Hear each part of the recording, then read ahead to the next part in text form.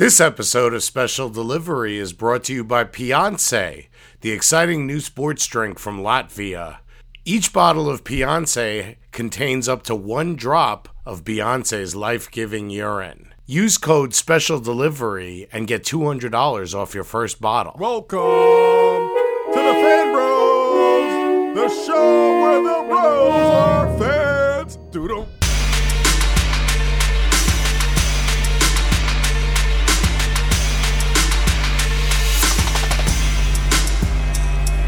What's up, internets, and welcome to another FanBros Special Delivery. This is Chico Leo, and I am flying high above the Brooklyn night, but I've picked up 2 passengers. I am joined by Houstonians. Hey, it's your boy DJ BenHaMeen, a.k.a. C3PO tonight, I guess.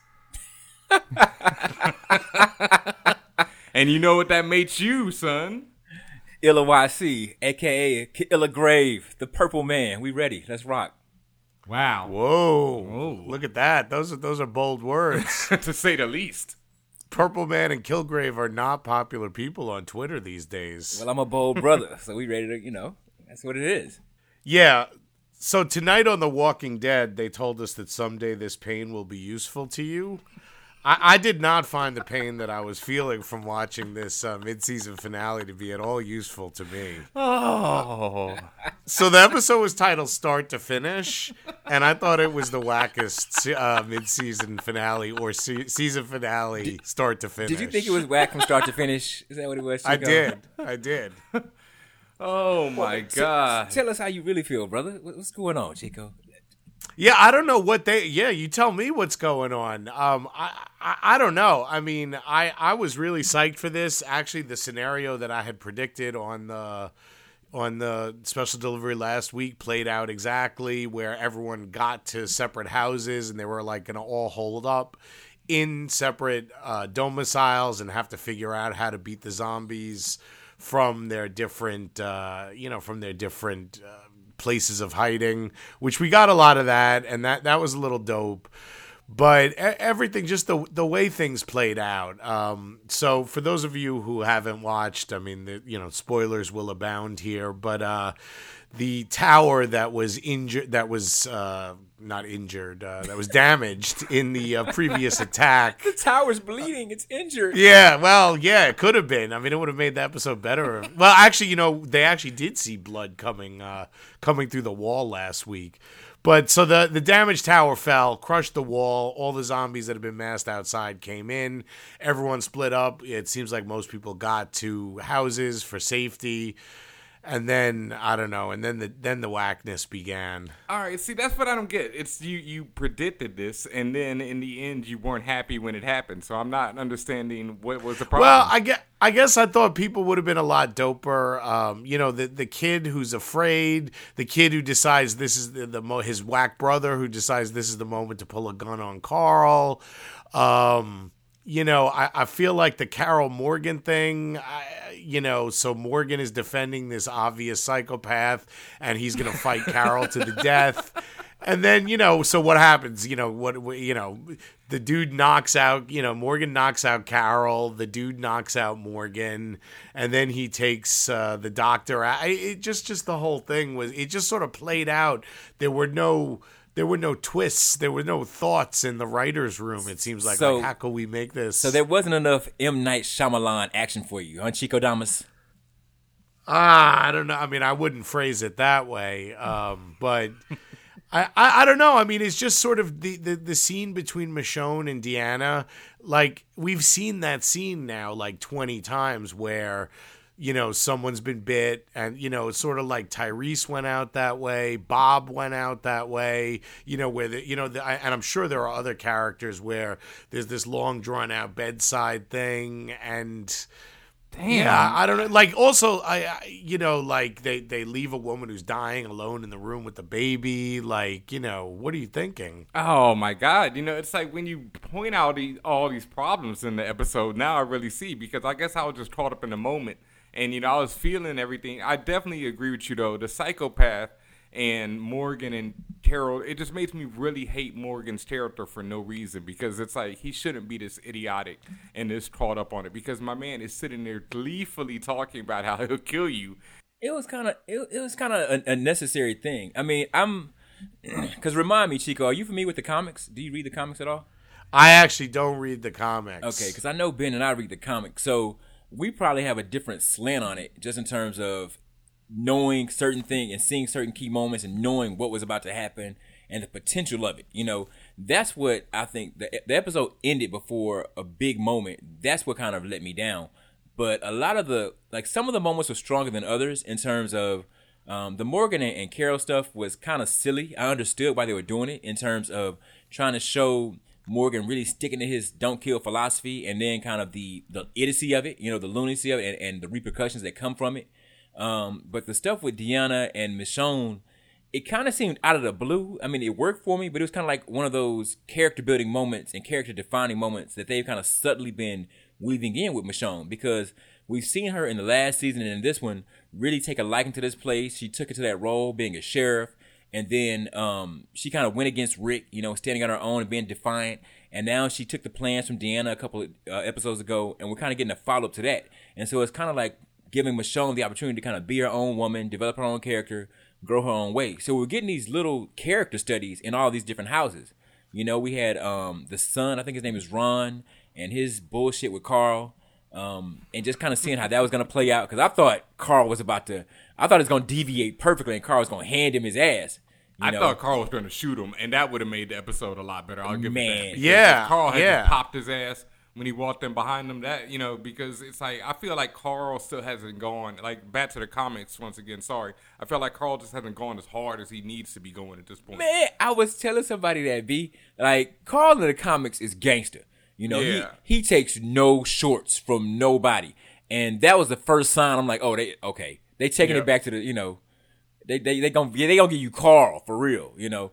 I mean, in both ways it would have worked, but it would have been much doper for everything if Carl had killed him and then not told anyone, and just dramatically for the show, because I completely agree. There was no big thing like you know, in all of the other finales, mid season and otherwise.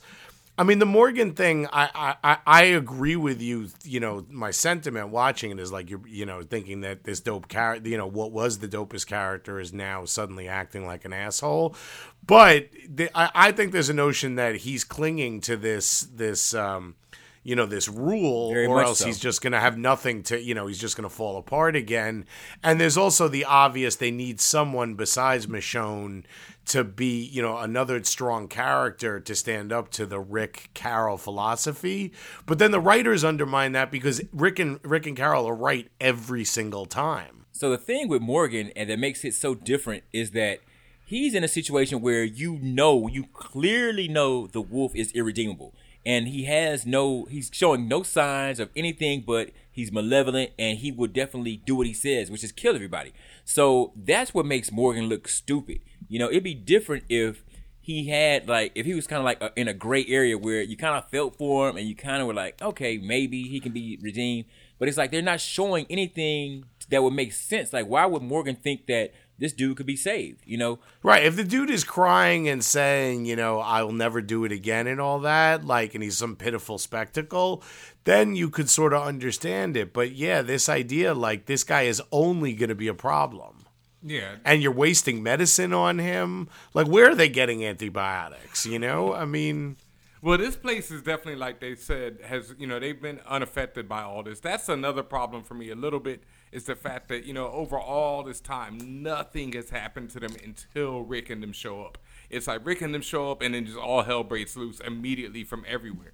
Like, it's like, damn, you know, Rick and them are like, dude told him, you know, Rick, your dad's a killer. That's what he does. You know, he kills people. And it's kind of being proven true in some ways. Not so much, though, man. I mean, Rick is reacting to circumstances around him. Now, what you can say is Rick and the crew bring trouble. I mean, which is definitely true. Yeah. Because, you know, they were chilling for like 24 months with no problems, no walkers, no issues. And then Rick and the squad, you know, bring all this chaos and destruction with them. But Rick is, when he's killing, and it's a reaction to other things, that's happening around him. Because the dude's, like Carl told him, like, your dad was an asshole.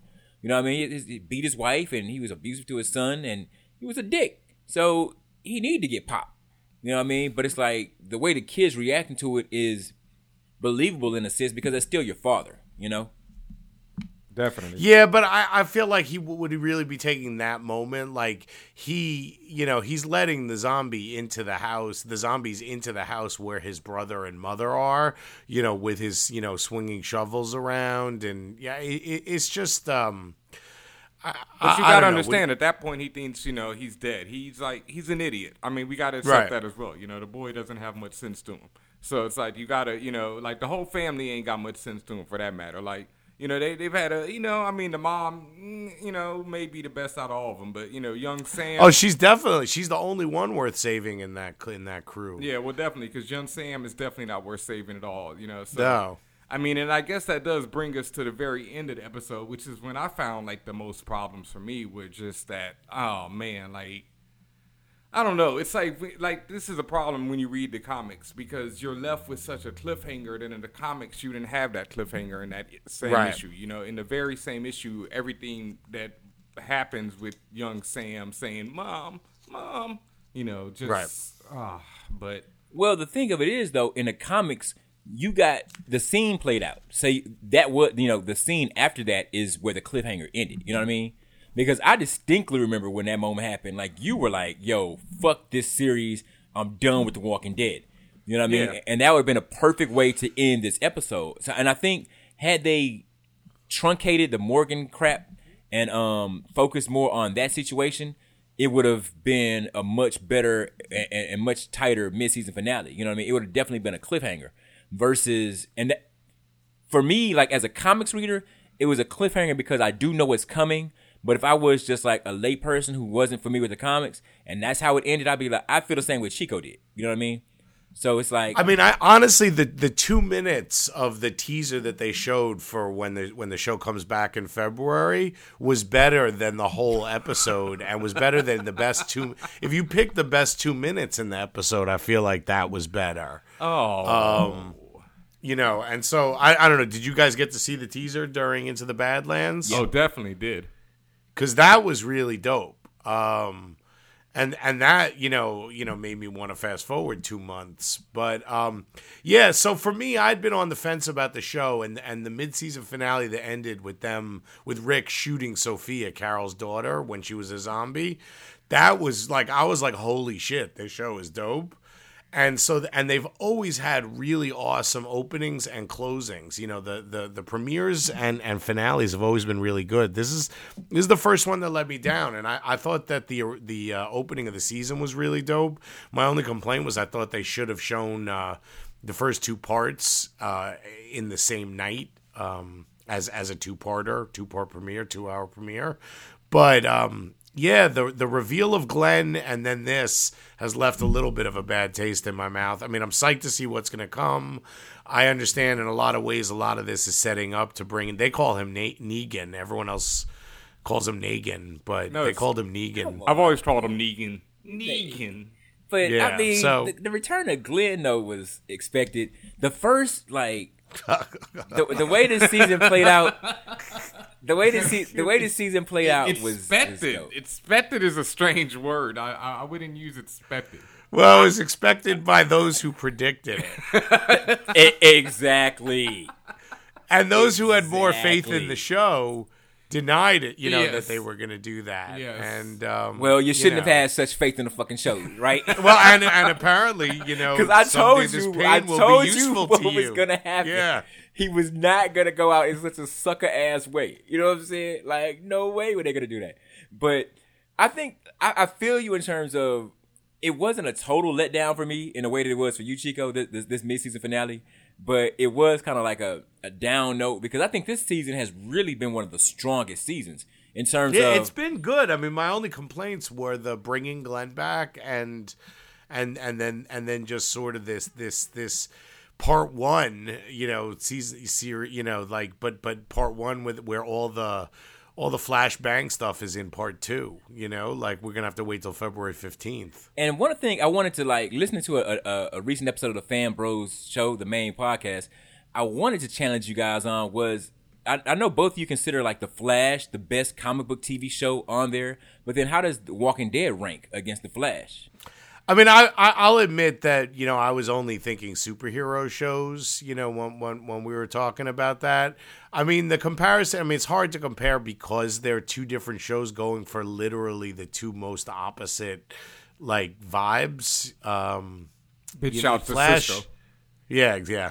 The Flash nicely done. Flash is you know, I mean, is all about the heroic side of comics and superheroes, and it does it really well. I didn't see Creed, but all the reviews said that it was amazing and that it was really corny, but people didn't mean corny in a bad way. And I feel like I haven't seen Creed, but that combination I feel like is what the Flash does. Whereas Walking Dead just sort of impresses you with how depressing, you know, it can be, or how it's more the relentlessness, you know, of The Walking Dead. You know, the circumstances of Judith's birth, you know, with, you know, Carl having to kill his mother right after they cut the daughter right out of her. You know what I mean? Yeah, well, the comic book itself is, like you said, impressively depressing. Yeah. So I think that's a really apt name for it. And, you know, I feel you, Illa, but I also have to say, like, it's definitely two different genres. So that's the difference. But I would say that The Walking Dead is definitely, you know, a very great adaptation of a comic book. Yeah, I was just curious as to your guys' thoughts, because I know it doesn't initially, when you guys mentioned it on the main show, that you never bring The Walking Dead into play. You know what I mean? It's true. Definitely. That is true. That's even a good question. You know, what is the fan bros out there? What is your favorite, you know, adaptation of adaptation? Adaptation. You know, I butcher names and words on here. The butcher of names, ladies and gentlemen. The butcher of names. You know how we do. So we've all we've all gotten to talk on Jessica Jones, you know, so far, except for Illa YC. So why don't you tell us what you thought of Jessica Jones, or what you thought of should the show have actually been about the Purple Man? Oh no, it was dope, man. Jessica Jones, I've described it to people. I've said where for the MCU and what Marvel's been trying to do, Daredevil was a mature show. Jessica Jones was an adult show, and it's a subtle distinction, but it makes a big difference. You know, because on Netflix they're showing the graphic violence, they're showing mature situations, a little use of language, etc. And Daredevil showed you what you could do in a grim and gritty, long form. You know, with a Marvel property, if they're allowed to kind of let more character development occur and let things play out over a longer period of time than just a 2.5 hour movie. And then Jessica Jones kind of pushed that to an even darker place. I don't think it was dark as like a lot of people kind of say, because it's such a brighter show, because it took place during the daytime, but it was definitely emotionally and psychologically a much darker place. But I think overall, like the way they adapted the Alias comic book series is really great. I think Kilgrave definitely gives Kingpin a run for his money in terms of being one of the best Marvel villains to come out of the MCU. I think Kristen Ritter, the whole cast, you know, across the board, Trish, Carrie-Anne Moss as Jaren, they were all top-notch performers. And what really was cool about the show is they not only take the baton from Daredevil, but they also start laying the groundwork for not only the Luke Cage series, but also the Iron Fist series through Carrie-Anne Moss's character, Jaren Hogarth, and Luke Cage.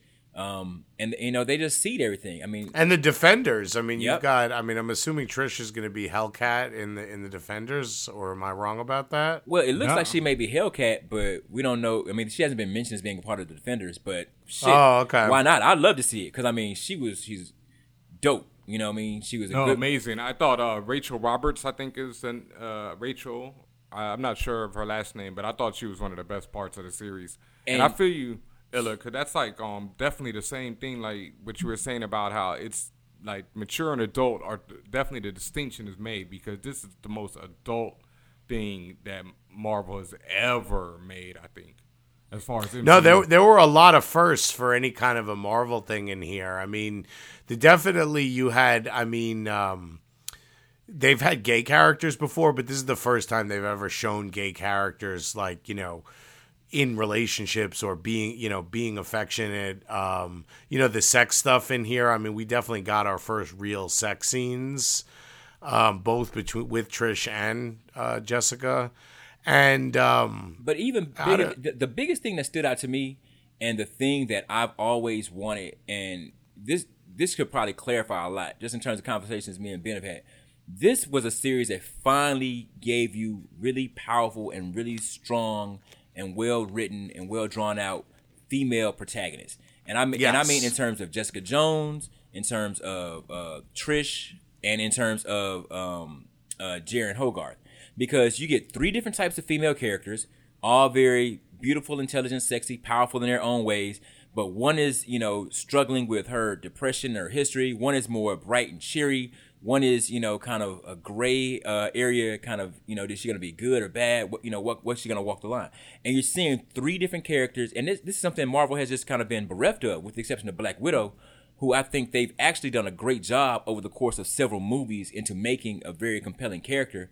And there's no reason why there isn't I would love to see a Black Widow Netflix series, because that would be dope. If they explored her history and went to the Red Room and showed her like doing a mission or something, like that would be a dope series and would be prime for a Netflix treatment, versus doing a movie. But Marvel, this is their first time really dealing with female leads, and really, like, they just scored a touchdown, you know what I mean? And they really put it out there in a way that I think it would be, like with DC coming up with their movies and their Wonder Woman stuff, they're gonna have to come with it, you know what I mean? Because they have such character and depth and layers, and that's what I've always wanted. That's why when I'm complaining about "Oh Girl, I'm Power" and stuff, like, that's the stuff I'm talking about. It's like that's missing in her character. You understand why Jessica feels the way she does, why Luke reacts to her, why he responds a certain way, how she interacts with other people. You're getting all that, and you get it in the course of not even the full 13 episodes, by like the first or second episode. You've gotten so much from these characters. And I think that it just shows you when females are written, not correctly, but well written, you know what I mean? Like, you can maturely, yeah, the word escapes me, but when you take the right approach, there's no reason why you can't have strong female protagonists. You know what I mean? Like, there's no real excuse for that. No, I mean, before this year, I mean, the one thing I would say, I agree with pretty much everything you said, but they did, Agent Carter was, I think, 6 or 8 episodes. And true. They definitely did start doing that. I mean, the tagline, I know my value, and it was definitely a theme throughout, was her dealing with the overt sexism of the 1940s, and them, constantly telling her to go get coffee and stuff like that. But no, the Jessica Jones stuff was definitely much more complex. I also really liked that it didn't start out, the whole first episode wasn't an origin story. They sort of dealt out her, her past in dribs and drabs, and I appreciated that. But I have to say I really agree with everything Illa said, because I could watch like a Hogarth show all on my own like that. Right. It was just her relationships between her, the land of a thousand cuts, whatever, that line itself was just, everything about her relationship between her ex-wife and her new woman was just so well done, and just how it showed different relationships with Luke Cage and Jessica Jones. I mean, I could go on and on. I really think, like, I have to watch it again, because I thought Jessica Jones is just easily, like, I really love Daredevil, but it wasn't something that I felt like I needed to see again. While Jessica Jones, I feel like I really have to watch again, because there's just so many levels to it. Well, it's interesting. The other new, female superhero show is Supergirl. And I don't know. I think, Ben, you're an episode behind. Have you been watching that, Illa? No, I haven't watched Supergirl. I've just been keeping up through, your reports here on Special Delivery. Right. Well, it's interesting because it is like the polar opposite of Jessica Jones, and I think they're going for a vibe like Flash, and the show is not as good as Flash, but I actually think she's really good, and I think the the chemistry between her and Jimmy is really great. And right now, Jimmy's dating Lois Lane's sister and Lucy Lane, and the sooner she's out of the picture, the better. But before we get too deep into Supergirl, I did have a question for you guys. Did you like the way everything resolved on Jessica Jones? Meaning everything? You mean the Kilgrave stuff, just across the board? I mean, like I would say just looking at the last 3 episodes, like let's go with the spoilers, full on. It's been 2. Yeah. No, this is assuming it's been 10 days, so I think I think we could talk about that. And I think I was a little let down that that they didn't. I don't know why I'm obsessing over the Trish Hellcat thing. I would have liked to have seen like something with her and the pills, or something that leads you to believe that she might she's going to pursue this superhero thing. Remember, she was trying to get Jessica to wear a costume when Jessica first became a superhero. So some sort of something with that. Maybe something like a little teaser leading into Luke Cage. But I think as far as the main storyline, I was very satisfied. As far as the Jessica Kilgrave storyline, and then her ending, with Malcolm answering the phone, and basically being like, alias investigations, how can we help you? I thought that was it was more satisfying than the Daredevil one. Definitely. Yeah, I agree there. And I have to say, everything, I thought so too, because Kilgrave definitely, spoilers, huge spoilers for anyone who hasn't seen that last episode. I thought Kilgrave definitely had to go, because there's no way you can leave a power like that unchecked. And he'd already done too much stuff, so it was like, nah, but you got to be done. And even though I thought the way it played out with the I love you with him and Trish, or with her and Trish and her and Kilgrave, and Jessica actually fakes being under Kilgrave's, spell. So you're not sure, is she faking or not? I thought all of that was cool. Because I was just curious if you guys were going to kind of react to the Man of Steel treatment that happened. Because I thought it was very much earned. Hell no, because Jessica Jones isn't the Man of Steel. She isn't Superman. She's like Jessica Jones, and that's like the point of it all. Like, no, and Kilgrave got to go. There's no way. Like, he's too powerful in this world. He walks into Avengers Tower, it's over. It's a wrap. Although I have to say, only in the last episode, or the second to last episode, do we see Trish puts on headphones. Like, I will say, the fact that no one brings up, well, why don't we wear earplugs, or why don't we send a deaf guy in to deal with him? It would have been dope if they had sent a whole squad of deaf people to fight him. I thought the same thing, but I also feel like it's because it's pheromones, and it's more than his voice. It's not just his voice. It has to do with you. That's why they needed him in the airtight room, because it's not just a voice. It's you being in the presence of whatever he's emitting with his voice. Right. So it's not just like, true, it's not but so simple. You can't hear what his commands are if you don't hear his voice. So you may be affected by the pheromone, or you smell it, but you can't hear what he's telling you. And I think that would probably counteract. That would have been dope, actually, if they had sent in a bunch of deaf people and then they got under his control from reading his lips. That would have been dope. Hilarious.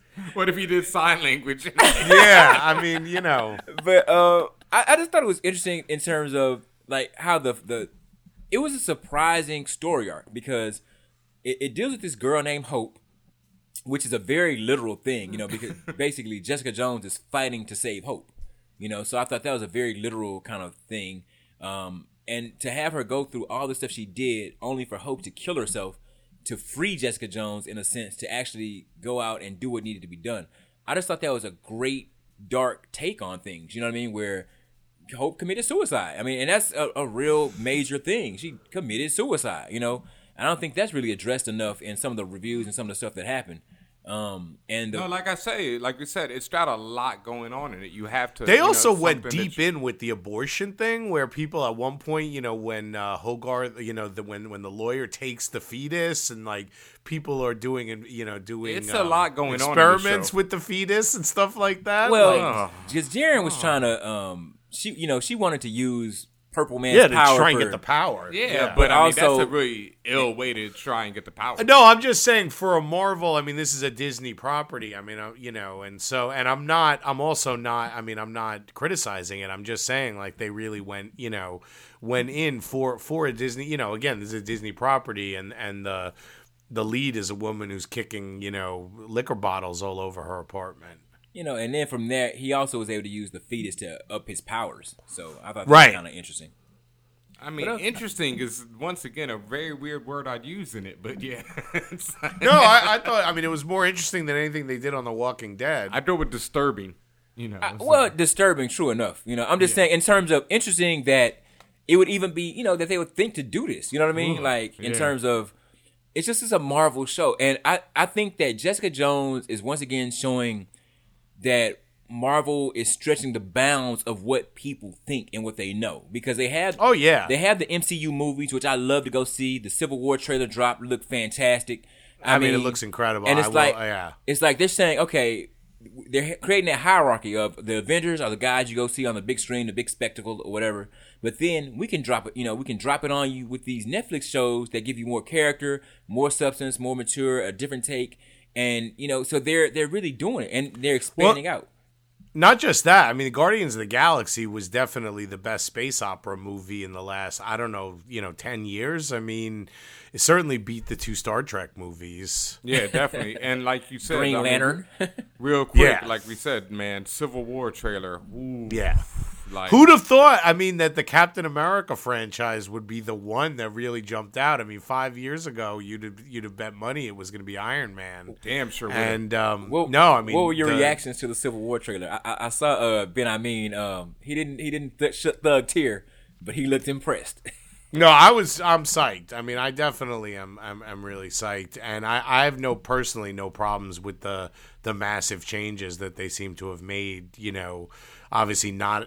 Spider-Man is going to be in it, but they're not going to have Spider-Man, or I understand. Making Cap and Bucky more up front. It definitely plays in with the whole Captain America trilogy. I mean, I'm one of the people who really couldn't stand Civil War the comics, so any changes to it are great for me. And I thought the trailer looked amazing. I really don't understand a lot of people's distrust with Black Panther's look and, calling him the Power Ranger and all that. Because when he's running down that hallway, like, I've watched the GIF over and over, and my man, it's like, ooh, smooth, like, like, oh, man, that armor looks sweet. So yeah, I mean, Power Ranger might be strong, but there did seem like something a little gaudy or a little something with his costume. Like, I love the Civil War trailer. I'm kind of on the fence about the costume, because in that scene where he's running and when he kicks the Winter Soldier, looks sweet. But then it's like when he's standing there, that the one they're kind of comparing to the Batman and other stuff. Like, I get that, but it's kind of, for me, it's because he's not as yoked up as I would expect him to be. You know what I mean? And filling out the costume in that superhuman physique kind of way that I think would sell it more. But at the same time, when I saw him in action, he looked okay. You know what I mean? And my thing is, I expected his costume to evolve, just like Captain America's has, and just like Iron Man armor has, just like the Thor armor has. So that hopefully we get, like, if you guys ever play Marvel's Contest of Champions, they have a version of the Black Panther outfit that's, I want to say, based on like the Sean Martin run, where he has this kind of like armored chest plate and the gold claws, and it's dope. You know what I mean? But if they evolve his costume, I'd be perfectly fine with it. But trailer looked amazing. Yeah, no, the trailer looked really dope. The Avengers stuff looked dope. The stuff with Iron Man and Cap, and obviously that fight scene with Bucky and Cap fighting Iron Man was incredible. Most definitely. But speaking of Sean Martin, bro, Chico, didn't we have something about him coming up in the NYC? Oh, yeah. So if you're in the New York City area this Thursday, what is that, December 3rd? Sean Martinborough is doing a lecture about how to make comics at the Society of Illustrators, and he's doing that with Danny Fingeroth, who also teaches comic book writing at, I want to say, SVA, but Danny Fingeroth is the long time Spider-Man editor. I mean, we're talking 30 years plus. Yes. So, if you're in the area, you should definitely check that out at the Society of Illustrators. And I guess will we have something like that up, about that on the website? Most definitely. You can check fanbros.com for more information on that. And Sean Martin, bro, and Danny Fingeroth. If you're in New York City, that's a gem right there. Yeah, December 3rd, 6:30 to 8:30. Most definitely. So we were speaking about how Supergirl compares to Jessica Jones, and I do want to say something like, while they are, completely radically different, the thing that I really liked about Jessica Jones and that I don't like about Supergirl, and it's the problem that Flash also encounters sometimes, is that because they're on network TV, they do these tired-ass tropes of like, we know that Supergirl and Jimmy Olsen should get together, but instead, he's gonna spend time wasting, hunting on the other, the lesser of Lane sisters or cousins or whatever. Like, yeah, come sister. On. Yeah, I mean, like, for real, come on. If you're going for one, you go for Lois. If you can't go for Lois, you give it up.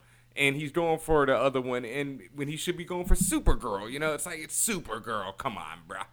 And it's like they waste all that time on this love triangle. While, like, that's what I really liked about Jessica Jones is, like, they just, it's a much more realistic view of relationships. Yeah, well, and actually, Jessica Jones and Luke Cage also had really, really dope chemistry, and that shows that, you can hook up right away, and as long as you have chemistry, it's still compelling for 13 episodes. Definitely. Well, I mean, so speaking of costumes, they are going to be actually next week on Supergirl. We'll be bringing Red Tornado in, and I think everyone was a little underwhelmed by his look on the internet. The Velcro Vision flying high. Yeah. I mean, his outfit looked terrible. I saw the commercial and the live action. I'm like, the tornado effect looked dope, but his outfit looked just like you just want to pull it like some of those old Nike shoes with the strips. And just hit that whoosh. Yeah.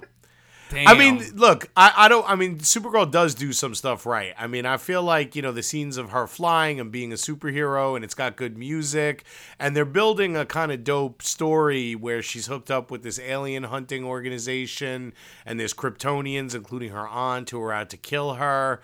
And so they are building a world. I think Callista Flockhart has been dope as her boss, Cat Grant, Lois Lane's one-time, rival. So if you're not watching Supergirl and you want, but again, it's much more light fare. Although they pull at your heartstrings. I mean, it really is in the mold of the Flash. No, definitely. There's even been rumors now of a Flash Supergirl crossover after they said they wouldn't have one, but now it seems those ratings might dictate something like that happening. So I mean, I would love to see it in the same universe. And again, I don't know what they were thinking because Supergirl is on opposite another. It's not just a comic show, but another DC show, which is Gotham, which I was down on for a while, and I feel like has gotten better. And we had like our best young Catwoman, young Bruce Wayne moment in the most recent episode. And was it you, Ben, that was talking about the Court of Owls or the Parliament of Owls or whatever? Court of Owls. Yeah, so I think they seem to be heading in that direction. No, really? They're not. It was a nice they're not? swerve. They introduced in the last episode that it is Galavan is a member of the Order of Saint Dumas. And right, that's Batman, Azrael, right? No, that's Azrael. Azrael, yes. John Paul Valley in modern times is Azrael. He takes the mantle from the Batman. I enjoyed this episode of Gotham. As corny as this show can be and as much of a letdown as it can be. I mean, this episode, they had because Bruce was dope Wayne. For like the first time ever. Exactly. It was like the first, he Batmaned up. You know what I'm saying? Like, and he just ruthlessly went about, he manipulated a situation in these events and set up some circumstance. We saw Prep Time Batman as like a 12-year-old. You know what I'm saying? He home alone for the first time. I mean, it took 35 episodes for him to but it was so dope. Just how he played this other little girl. It was awesome. Batman and he actually played Catwoman. Which he had never. She had the upper hand in every single conversation they'd ever had. I mean, just based on her hair alone. Yeah. So Gotham's uneven, but I do enjoy it. And I don't know. I would say the same applies to Into the Badlands. That's uneven, but enjoyable. I don't know. I'm sticking with it. I like the world that they built, but the casting could have been a little better. This has been the first episode, I have to say, that I really was able to stay all the way interested in, but beyond the fight scenes. And it's, it has its moments. Like, there was even a really great line. I'm a, real stickler for great dialogue. And I love when he said, Quinn, that's the Baron, right? Said, intelligence is a, desirable quality, or no, an addictive quality in a woman. Like, big shouts to Quinn for that one. That was a great line. Yeah, great line. I love great dialogue, and it doesn't have that all the time, I will admit. I really like the Baron's wife's son and his son, in this episode, basically telling him, you're not about that life, son. Like, it's just not ready, it's just not for you, hustling. It ain't you, son. So, it has its moments beyond the fight scenes. All the fight scenes are definitely great. It's very much shot well. I like the training that's going on now. It's a little too slow for it only to be like 6 or 8 episodes or whatever, though. Like, that's the real problem I'm seeing. And see, well, I mean, is it just going to be 6 episodes in this one season, and then they'll continue, or they're saying it's going to be done? I don't know. 6 and out. I don't know. Because that puts it halfway. But still, for me, it's just kind of like it's a CW show. That's kind of like the feeling I get from it. It has some decent action, but the way the hamminess of the actors, like nobody just really kind of outside of Sunny and the black chick who is in the city.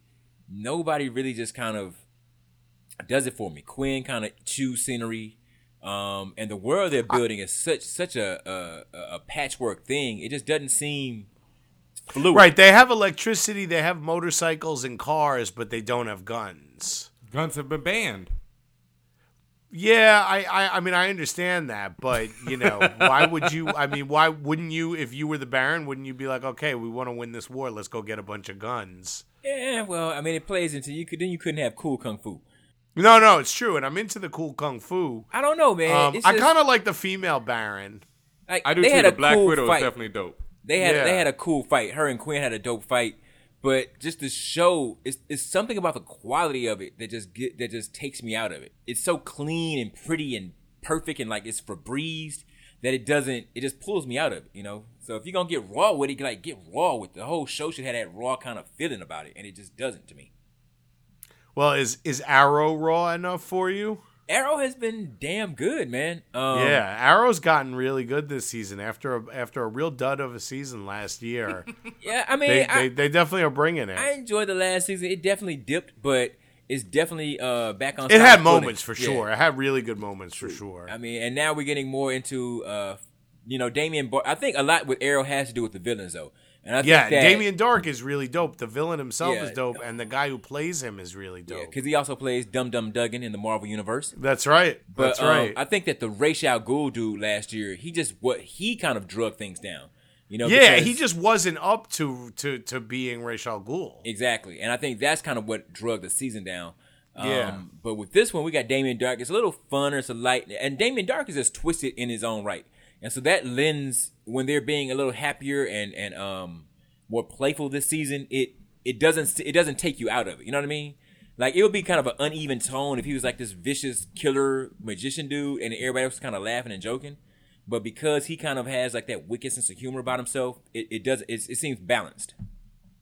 Yeah, they did a good crossover. Speaking of magician dude, and it played into Damien Dark, but they did a nice crossover with John Constantine a few weeks ago. Oh yeah, the Constantine crossover was effective. Yeah, and that brought back Sarah, who's going to be White Canary on Legends of Tomorrow.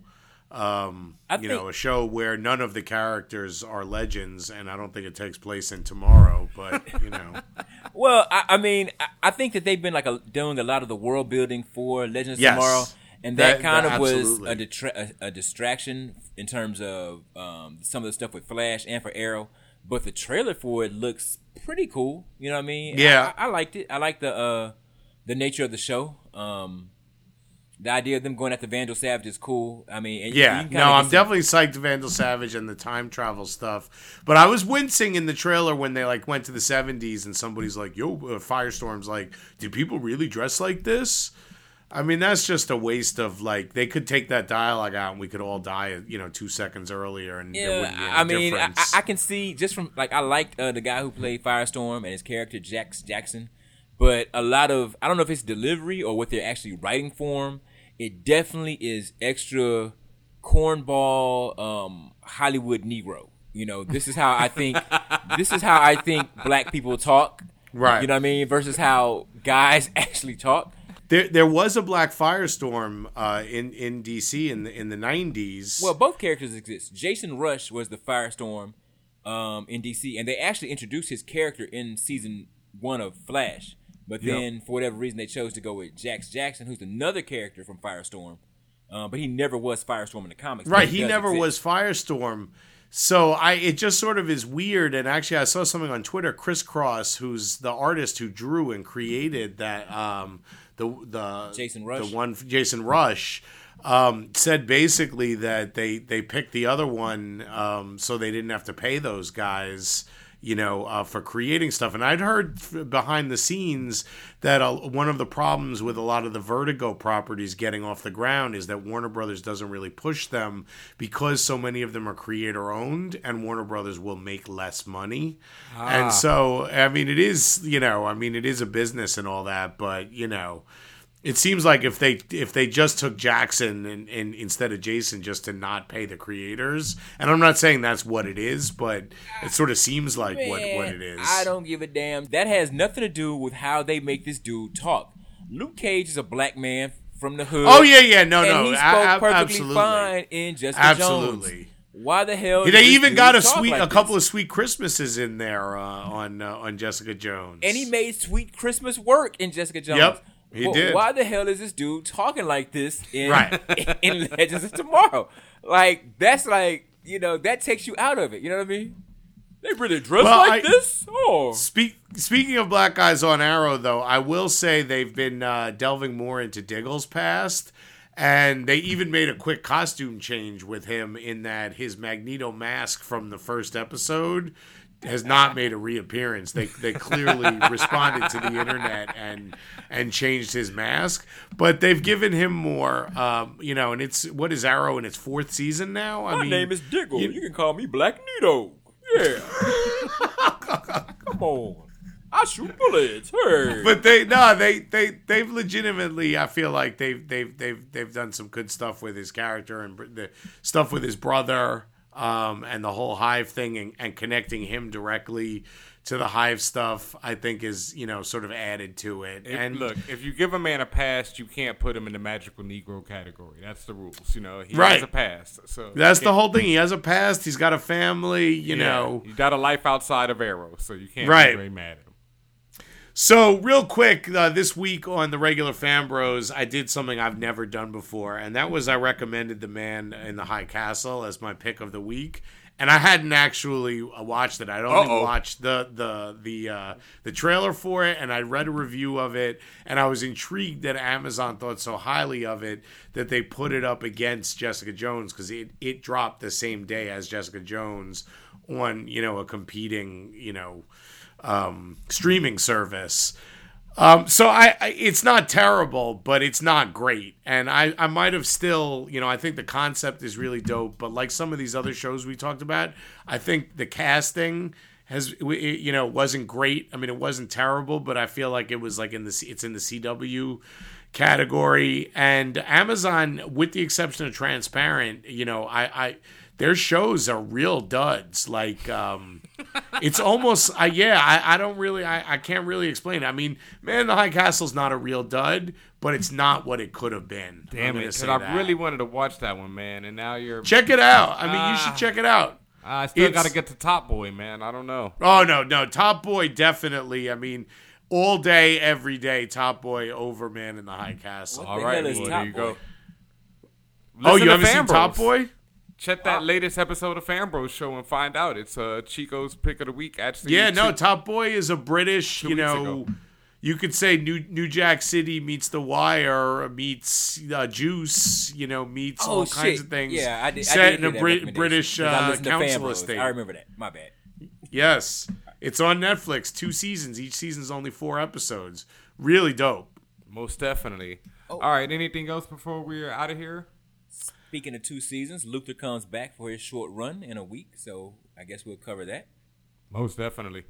Yeah. And all right. And I guess we got Into the Badlands. Anything else for them to check out, Chico? No, I'm I'm still struggling just to keep up myself. But we got a big, Legends of Tomorrow is coming on January 5th. But we got the big Flash Arrow, crossover coming up, which they've already done. I think 2 of those, and they were really dope. Is this going to get you to watch Arrow? Definitely will. I always watch the crossover episodes. Yeah. That's whenever they get me. I think the fan bros really need to check out BenHaMeen's article. It's on slant.com, right? That's right. Yeah, definitely. Slant.com. Check it out. The exploration of the magical Negro in film, I guess you could call it. How Hollywood will never lose its fascination with the magical Negro. And, like Illa said, the cornball Hollywood Negro. There might be, another article in the works on that one. Yeah, no, because those are two different tropes there. And Hollywood uses them both. Yeah. All right, well, I guess that's it. Once again, this episode of Special Delivery has been brought to you by Beyonce, the sports drink where every bottle contains up to 1 drop of Beyonce's life-giving urine. Just use code Special Delivery to get $200 off your first bottle.